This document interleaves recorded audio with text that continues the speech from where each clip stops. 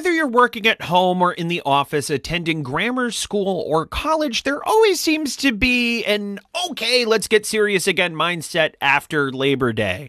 And from the looks of things, tax authorities feel that way too. Hello, everyone. It's Matthew DeMello, your host of The Fiona Show, hot off the press. Cross-Border Solutions weekly transfer pricing in the news podcast. What's Poland's latest move to crack down on tax avoidance? Will advanced pricing agreements become a thing of the past for certain Mexican factories? And what's really going to happen with digital services taxes after Pillar 1 and 2 officially come into play? The suspense is over. We've got the answers to all those mind-bogglers right here. But first, a message from my friends and yours at Cross-Border Solutions. Hi, I'm Matthew DeMello, and you may know me as the host of The Fiona Show, Cross-Border Solutions weekly transfer pricing podcast. And while I love to discuss transfer pricing, this podcast isn't the only place you can hear me doing it.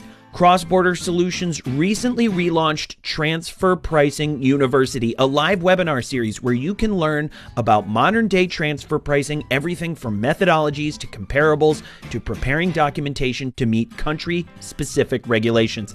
Good stuff, I know. Chief Economist Mimi Song leads the sessions. I just ask the occasional obvious question. Since our program is NASBA certified, you can earn 1 CPE credit for joining each session. Pretty sweet. So what are you waiting for? Join us for Transfer Pricing University Weekly. Classes are free, so now you really have no reason to miss it. Sign up at xps.ai/TPU.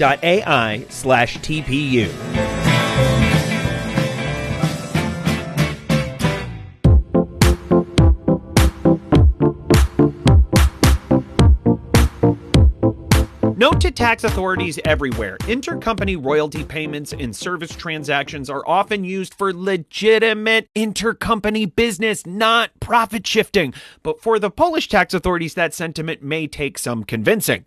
Years after the initial BEPS initiative, Poland continues to take aggressive measures against tax avoidance. The latest, a new tax bill dubbed the Polish Deal, includes a corporate minimum income tax as a special anti-avoidance measure. The corporate minimum tax would be imposed on taxpayers in a loss position from reasons other than capital gains and when economic activity is equal to less than 1% of its tax revenue. Certain taxpayers would be exempt: startups, financial institutions, taxpayers whose revenue decreased at least 30% from the year prior, and taxpayers with simple corporate structures.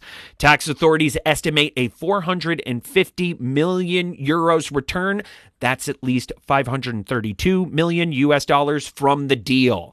And if you've been reading the tax news lately, you may have noticed that the rest of the world has been busy negotiating a global minimum tax, which for now stands at, quote, at least 15%, unquote. How much is Poland's? It equals 10% of a base derived from a sum of numbers computed by algorithms and formulas. The Polish deal would repeal Poland's 2018 anti-avoidance provisions, which limited the deductibility of intercompany service payment and royalties and drove an increase in the number of advanced pricing agreements in the country. If the bill passes, it will make new APAs less advantageous for companies. Of course, the Polish deal, which doesn't sound like much of a deal at all, still needs to make it through Parliament. If it passes, you can expect taxpayers to fall in line at the start of 2022.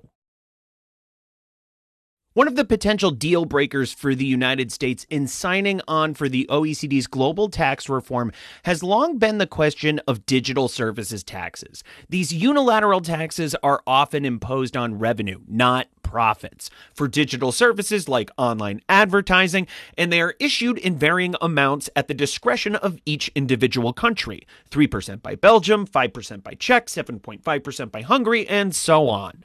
The question the U.S. has been asking is, if we sign, will these taxes go away? Okay, that's the polite version of the negotiations. According to the OECD in July, the answer was a simple yes. In fact, the organization said the plan includes, quote, the removal of all digital services taxes and other relevant similar measures on all companies. But now some experts are thinking these unilateral levies may be here to stay. Pillar 1 reallocates amount A, residual profits, based on where revenue is earned, not a company's physical presence, but only a small number of companies, 79 at last count, will be affected. Some countries may feel like companies should pay some kind of digital services tax, and some experts think tax authorities will reinstate those levies under another name. Looks like advanced pricing agreements may no longer be an option for factories in Mexico known as maquiladoras. Mexico's Office of the Treasury and Public Credit just proposed a bill for these companies, which are factories located on the Mexican side of the U.S.-Mexico border, to determine taxable income by means of a safe harbor as opposed to advanced pricing agreements. The problem for the factories is the safe harbor strategy stands to increase their taxes by at least 30%. Currently, companies operating under Mexico's maquiladora regime can opt for advanced pricing agreements or safe harbor rules. Under safe harbor rules, the company's tax base is determined by calculating 6.9% of the total revenue of the assets or 6.5% of operating costs, whichever is greater, naturally. In 2020, 456 maquiladoras opted for APAs, while more than 600 opted for safe harbors. Still, having the choice is a huge benefit, as the method used can drastically affect a company's taxable income.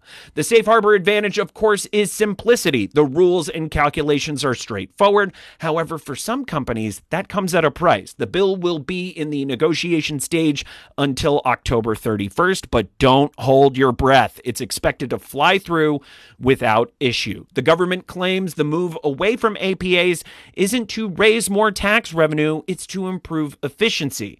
Given that so much time and so many resources go into APA revisions, the government thinks they're not the solution they were supposed to be.